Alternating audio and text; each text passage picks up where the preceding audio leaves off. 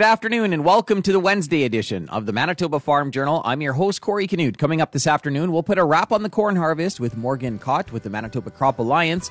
Also, we'll talk about wild boars, and up first in today's Country Comment, we'll have details from the MFGA Regenerative Agriculture Conference taking place this week in Brandon. The latest farm news and market numbers all coming up over the next 60 minutes. The time now is 12 o'clock. Here's a look at our local news. Good afternoon. You're listening to the Manitoba Farm Journal. Manitoba Forage and Grasslands Association is hosting its Regenerative Agriculture Conference this week in Brandon.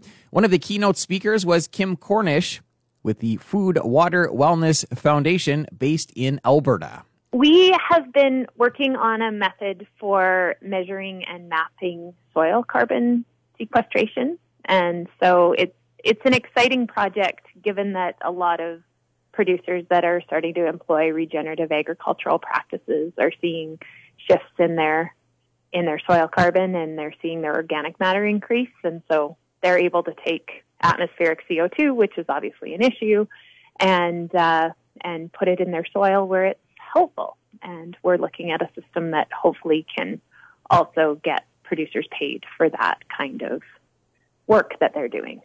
So this would be, I guess, a way of coming up with a concrete number then, or? Exactly. Yeah. Yes. And we can track it over years to see how it's changing. All right. And I guess tell us a bit more about how the system works or the kind of work that you guys are doing. We're using machine learning algorithm to help really hone in on where we need to be sampling. And then we're able to pull in remotely sensed data, satellite imagery, and baseline data to give us the most accurate map of where the carbon is on a farm scale and to quantify what that carbon stock is. And would this be, I guess, new for Canada? Is there anything else like this right now, or? I think for the most part it is new. We're working with a team out of the Netherlands that is kind of one of the world leaders on this to bring it to Canada. Are other parts of the world using this type of system? Are there other areas that have used this, or? There's some work being done in Australia and definitely work that's being done in Europe. How long is the project going to last here? Our pilot project in Alberta will wrap next year, so we'll have 2 rounds of sampling, but we're optimistic that we will get another tranche of funding and be able to go for the next 5 years. But we are looking at ways that we could be able to expand it into Saskatchewan and Manitoba. Any thoughts on how regenerative agriculture will help in this regard? I think it's really considerable. The methods that carbon is actually going to stay in the soil really requires that those fundamental principles of regenerative agriculture of keeping as much green living root and green growing as much of the year as possible, and having diversity in the system, and keeping cover on the soil, and then even potentially integrating animals. And I think that we're not going to see changes that are worth measuring unless we take a regenerative agricultural approach. That was Kim Cornish, Executive Director with the Food, Water, Wellness Foundation based in Alberta. She was one of the keynote speakers this week at the MFGA Regenerative Agriculture Conference taking place in Brandon. A look at what's happening in the markets this afternoon is coming up. Good afternoon. I'm Corey Canute. The Canadian Crop Hail Association says extremely damaging storms resulted in near-record claims for farmers across Western Canada in 2021, despite a decrease in overall storm activity. Here's President Scott McQueen. Saskatchewan was the hardest hit with a loss ratio of 134%, which is a quite significant jump from 2020, where we saw a 65% loss ratio. Alberta came in second place, I guess, with a 97% loss ratio. And Manitoba, we had a positive year out that way with a loss ratio of 26%. Insurance payments to prairie producers will total more than $322 million, an amount not seen since 2008. And Manitoba's pork industry is once again dealing with an outbreak of the PED virus. Cam Dahl is general manager with Manitoba Pork. He spoke with us on Monday. on October 25th, we did have our first case identified. And since that time, we have had more cases come in. We're now up to 7 confirmed cases of PED, but I do expect that number to go up a little bit. The cases aren't just confined to one geographic cluster, and they're not just confined to one ownership group or 1 or 2 ownership groups. So they're spread out geographically, and they're spread out through the industry. So we are considering this an outbreak. Dahl is encouraging producers to review their biosecurity protocols and to make them as strong as possible. That was a look at today's Farm News. I'm Corey Canute.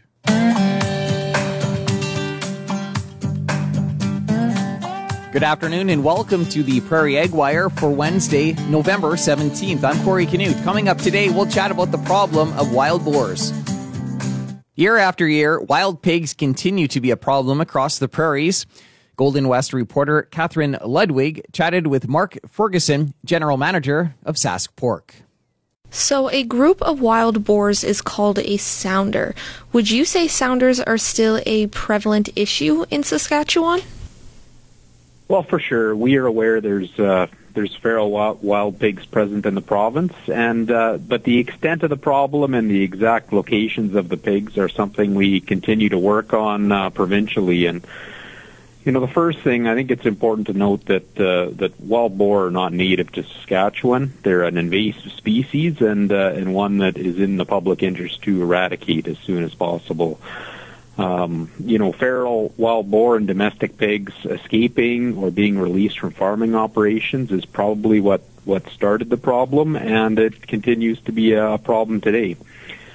They can damage private property and have a serious impact on native plants and other animal species due to their feeding habits and their reproductive capabilities. So they can also carry viruses and other diseases that can be transmitted to domestic pigs and other livestock. And one serious issue that other countries are finding is with a disease called African swine fever. And so in Germany and other European countries, it got into the wild population. And then it's very difficult to eliminate it. So for these reasons, pork producers are quite concerned about the wild boar population in the province. I'm chatting with Mark Ferguson, General Manager at Sask Pork, and we are talking about the prevalence of the wild boar population in Saskatchewan. Are you able to give me an estimate of how big the population in the province is now? Well, the population size and estimating that is one of the big problems because they're a really difficult animal to track and to find. And so, one of the things that we encourage people to do is when they do see a wild boar out in rural areas, is to report that to one of the various places that are available to do that. So we run a hotline, 188 Pig Spot. And you can also report them to your local crop insurance office. And when those reports come in, the follow-up action that's taken is that there's an eradication program that crop insurance runs, and they have people go out and verify that the animals are there, and they remove them when they find them. But generally, we don't see that many reports.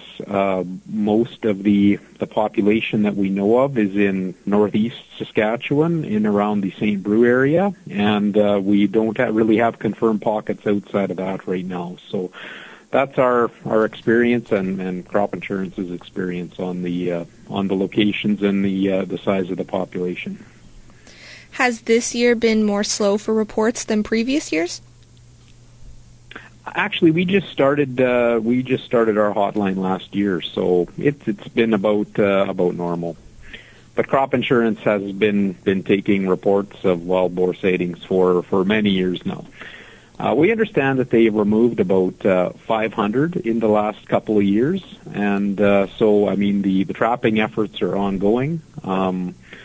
But, the most important thing or the most important message that we would like the public to know about is if you do see one, please report it, and then we can deal with the problem. I'm Catherine Ludwig, and that was Mark Ferguson, General Manager of the Sask Pork Group. We talked about the wild boar population in the province. Recreational hunting of boars is not encouraged, as it can make tracking and eradication of the invasive species much more difficult. Instead, there are professional teams that will respond to the reports of sounders, a group of wild boars, and then professionally handle the issue. I talked with Darby Warner, Executive Director of the Saskatchewan Crop Insurance Corporation. He oversees the investigations from sounder reports, and I asked him what the investigation looks like.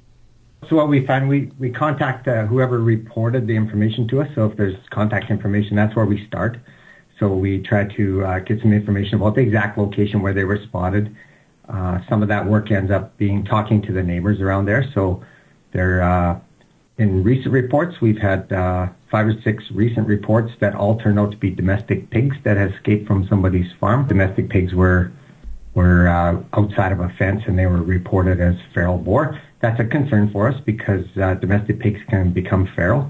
They can live in nature just like the wild boar that we're trying to deal with. So that is a concern for us.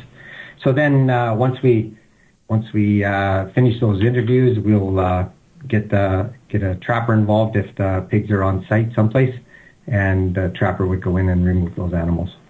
People are encouraged to report any sightings of boars to the Sask Pork Group at 1-833-PIG-SPOT, or people can call the Saskatchewan Crop Insurance Corporation directly at 1-888-935-0000. That's it for the Prairie Egg Wire for today. If you have any questions or opinions to share, send them to us by email, thefarmdesk@goldenwest.ca. I'm Corey Canute. Thanks for listening and have a great afternoon. The Prairie Egg Wire will return tomorrow on the Golden West Farm Network.